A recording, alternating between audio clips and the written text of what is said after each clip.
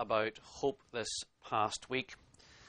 One of the local papers here had this headline in the front of one of its supplements, Hope.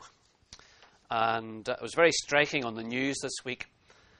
For example, on Wednesday night on the BBC News at 10 o'clock, Fergus Walsh, the BBC's medical editor, said this: hope is on the horizon.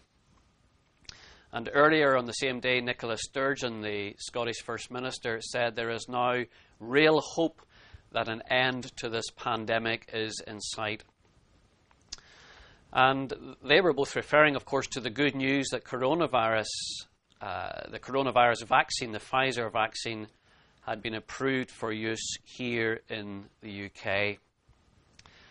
And hope is a positive word, isn't it? It's a powerful thing. The poet Emily Dickinson likened it to a singing bird. Hope is the thing with feathers that perches in the soul and sings the tune without the words and never stops at all.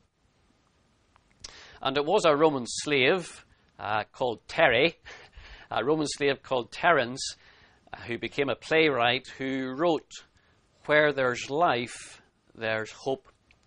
Where there's life, there's hope." Now, hope is a major theme, isn't it? It's a major melody of the season of Advent and Christmas. In fact, today, on the second Sunday in Advent, in the Eastern Orthodox tradition, a blue candle would be lit. And a blue candle representing hope.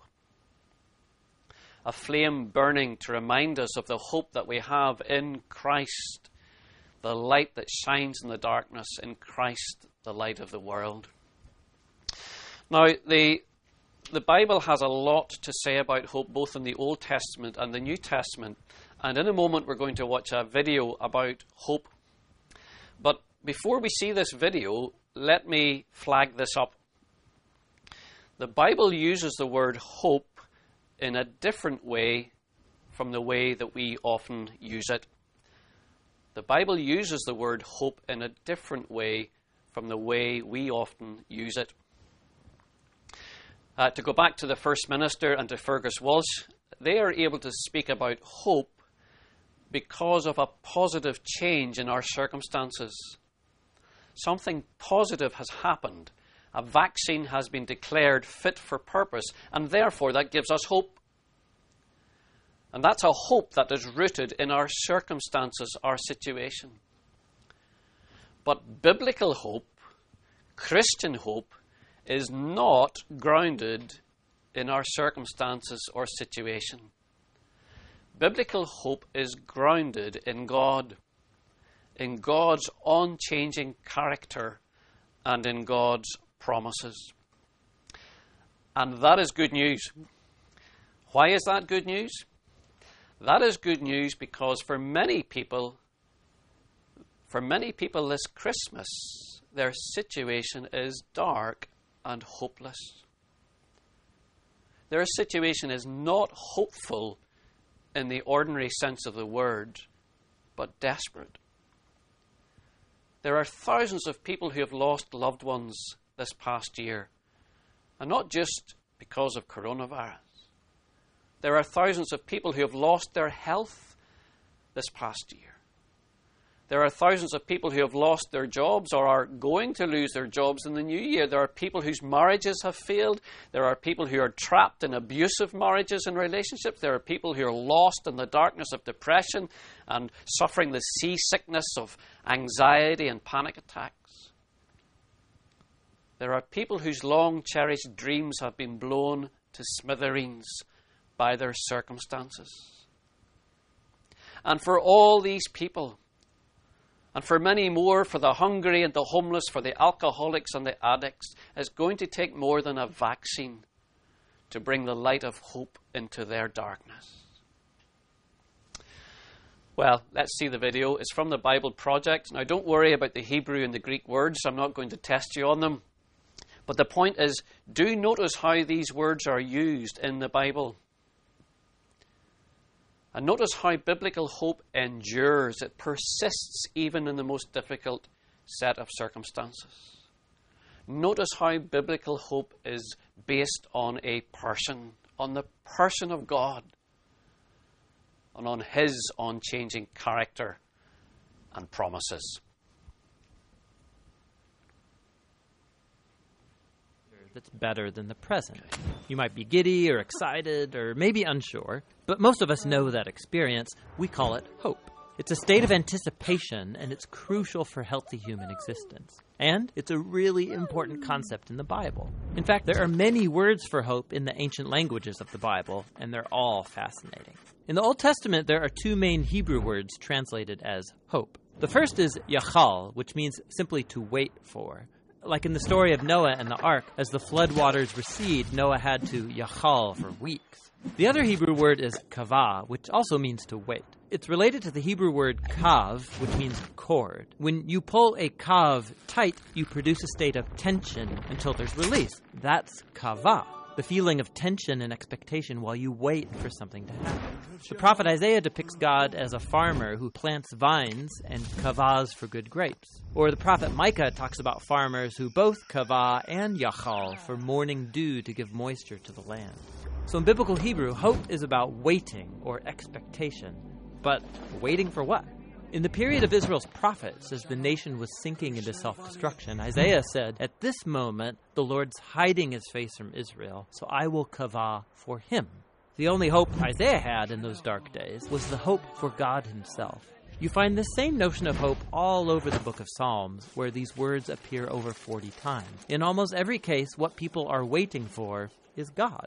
Like in Psalm 130, the poet cries out from a pit of despair, "I kavah for the Lord. Let Israel yachal for the Lord, because he's loyal and will redeem Israel from its sins." Biblical hope is based on a person, which makes it different from optimism. Optimism is about choosing to see in any situation how circumstances could work out for the best. But biblical hope is not focused on circumstances. In fact, hopeful people in the Bible often recognize there's no evidence things will get better, but you choose hope anyway.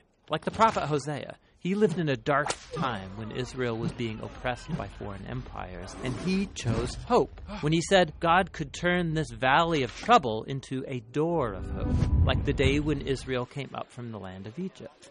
God had surprised his people with redemption back in the days of the Exodus, and he could do so again.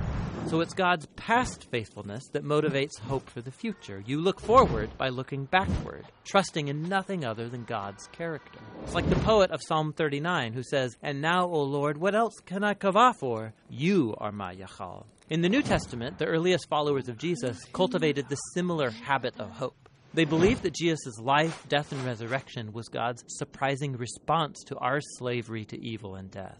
The empty tomb opened up a new door of hope, and they used the Greek word elpis to describe this anticipation. The Apostle Peter said that Jesus' resurrection opened up a living hope, that people can be reborn, to become new and different kinds of humans.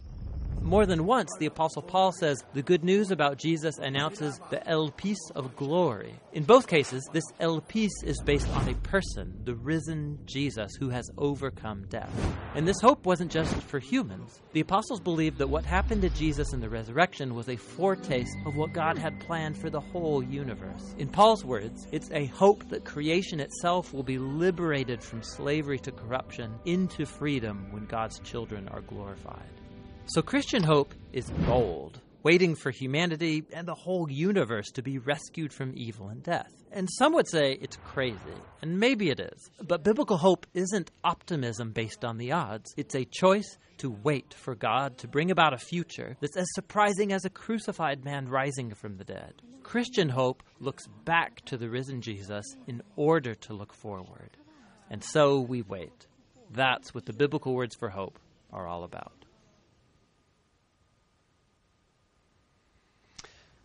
A few years ago, President Barack Obama wrote a book called The Audacity of Hope.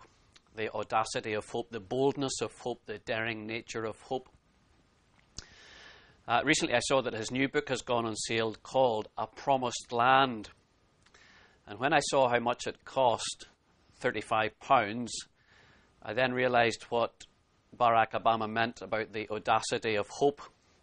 £35, I think I'll have to wait, although it has been discounted in the supermarkets and online. Now, President Obama knows that hope is an attractive word and a powerful force. It is a life-giving life-sustaining force. He knows there is no hope of reaching a promised land without hope, but he also knows that the promise of a promised land makes hope flourish and grow.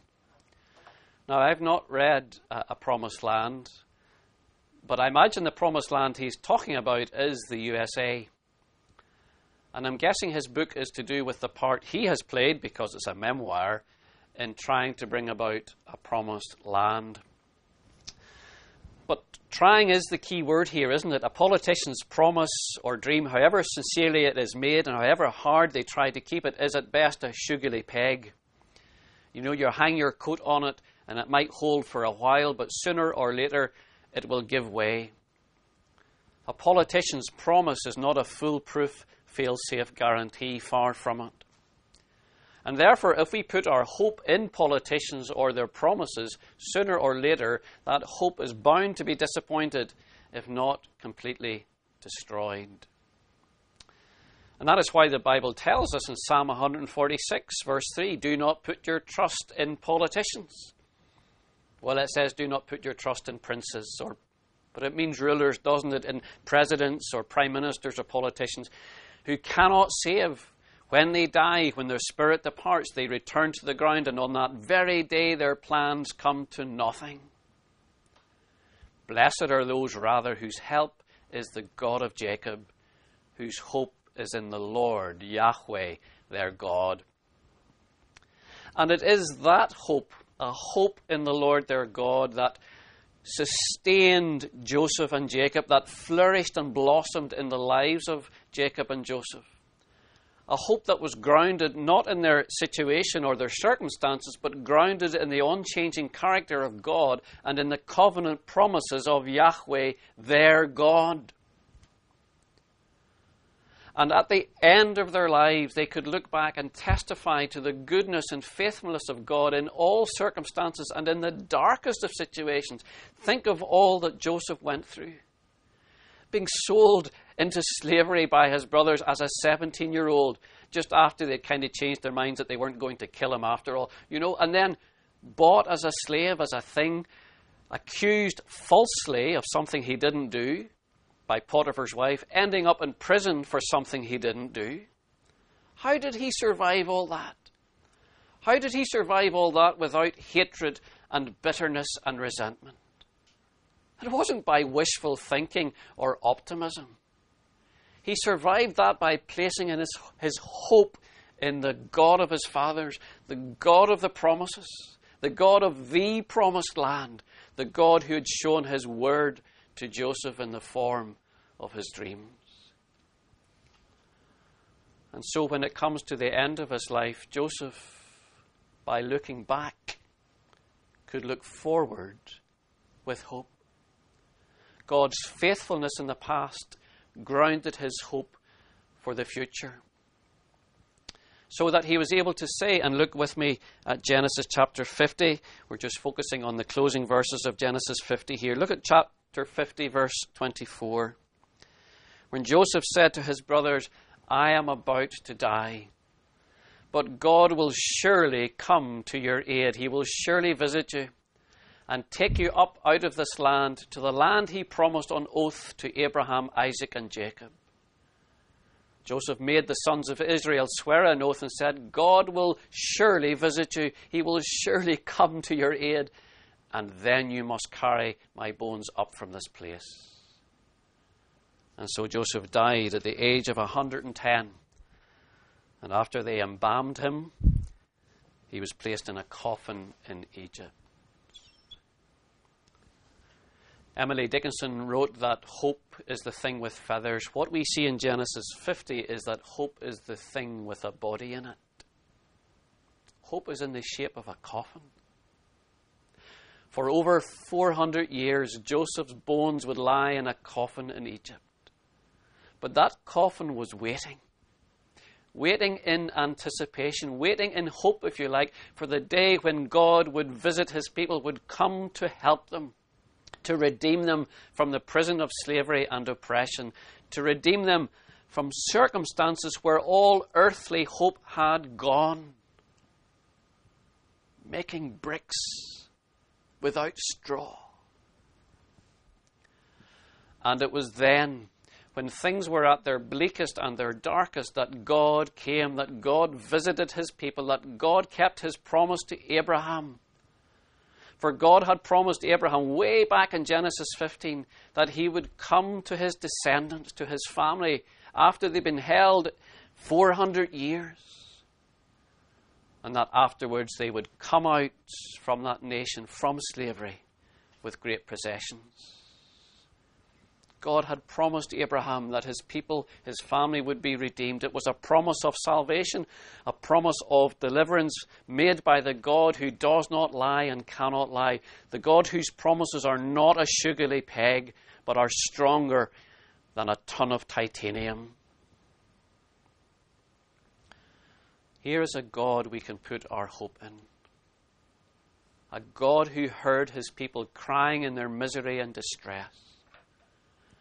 A God who came to their rescue. A God who did surely come to his people's aid.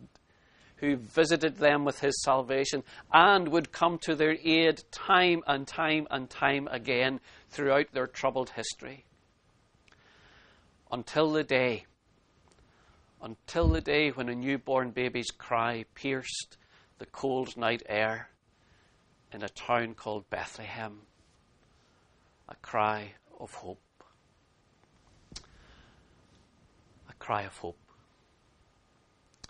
How did Zechariah put it, the father of John the Baptist, when he sang his song inspired by the Holy Spirit in Luke chapter 1 verse 68? Praise be to the Lord, the God of Israel, because he has come to his people. He has visited his people and redeemed them. He has raised up a horn of salvation for us in the house of his servant David. As he said through his holy prophets long ago, God always keeps his promises. Do you see? Salvation from our enemies and from the hand of all who hate us, to show mercy to our ancestors and to remember his holy covenant. The oath he swore to our father Abraham, to rescue us from the hand of our enemies. God always keeps his promises. And to enable us to serve him without fear in holiness and in righteousness before him all our days. And you, my child, Zechariah is speaking about John the Baptist, his newborn son. You, my child, will be called a prophet of the Most High, for you will go on before the Lord to prepare the way for him, to give his people the knowledge of salvation through the forgiveness of their sins. Because of the why? Because of the tender mercy of our God, by which the rising sun will come to us, will visit us. The same language, the rising sun will visit us, Jesus, from heaven, to shine on those living in darkness and in the shadow of death, to guide our feet into the path of peace. This is the Lord who has come to redeem us from all our sins. Psalm 130. The one for whom God's people had been waiting for centuries, the one in whose word they had put their hope, the one in whom there is unfailing love and full redemption. Jesus, the Son of God, has come to our aid. He has come as our door of hope out of the valley of Achor, the valley of trouble. He has come and shown us the tender mercy of our God. He has come to shine on those living in darkness and in the shadow of death, and to guide our feet into the path of peace. You know, it's true, isn't it, that Jacob and Joseph could both look back to God's faithfulness in the past and so look forward with hope and anticipation. Well, how much more are we today able to look back to the same God, but to the fulfillment of all his promises in Christ our Redeemer? How much more are we able to look back to Christ's death on the cross for our sins and his rising from the dead, knowing that God has come in his unfailing love to redeem his people with a full redemption? And friends, I hope you see and understand that hope, that is a hope that is not grounded in us. That hope is not grounded in our circumstances or our situation, our personality or our feelings. That is a hope that is grounded in Christ crucified, risen, and ascended. Here is a living hope. Here is the living hope, the hope of glory for us and all creation. Paul says, doesn't he, that it is Christ in us that is our hope of glory. Colossians 1 verse 27. Christ in us, our hope of glory, our sure and certain hope, when, like Joseph and Jacob, we put our trust in the unfailing promises of the unfailing God. And that kind of hope means we can afford to wait. Doesn't it? That kind of hope means we can afford to wait even in the hard times and the sore times. Even as we cry along with the psalmist out of the depths, we can wait. Our hope is not in the Christmas lights. Our hope is not even in the Christmas songs that are playing today in Debenhams as the staff prepare for redundancy. Our hope is in Jesus Christ, the light of Christmas, the one in whom there is unfailing love and full redemption, the one who is one day coming back again to gather his people to himself and to make all things new. To usher in a world where there is no more pain or sickness or sadness or death or sin. He is coming to make all things new. Here is the true audacity of hope, the daring nature of Christian hope. That we, as the people who belong to Jesus, choose hope, whatever our circumstances. And as was said in the video, we choose to wait for God to bring about a future as surprising as a crucified man rising from the dead. Amen. Let's pray. Father, we thank you for hope incarnate in the form of Jesus Christ, your Son and our Saviour. We thank you that through him we have a living hope. We thank you, Father, that you have come to us. You have visited us with your salvation. You have come and shown us your tender mercy. You have come to help us and save us by your grace. You have come to help us know the light of Christ, to rescue us and set us free. Oh, Father, whatever our circumstances and situation this morning, this week, and for some of us, our situations are hard and difficult and painful. Help us by your grace. Help us by your Spirit and your Word to choose hope. To choose the hope of the Bible, a hope that is grounded in you, Father, in your unchanging character and in your unfailing promises. And help us to point other people to the hope that we have, to people who are struggling without hope, that they might know what it is to have the hope of Christ, the hope of glory for themselves. In Jesus' name we pray. Amen.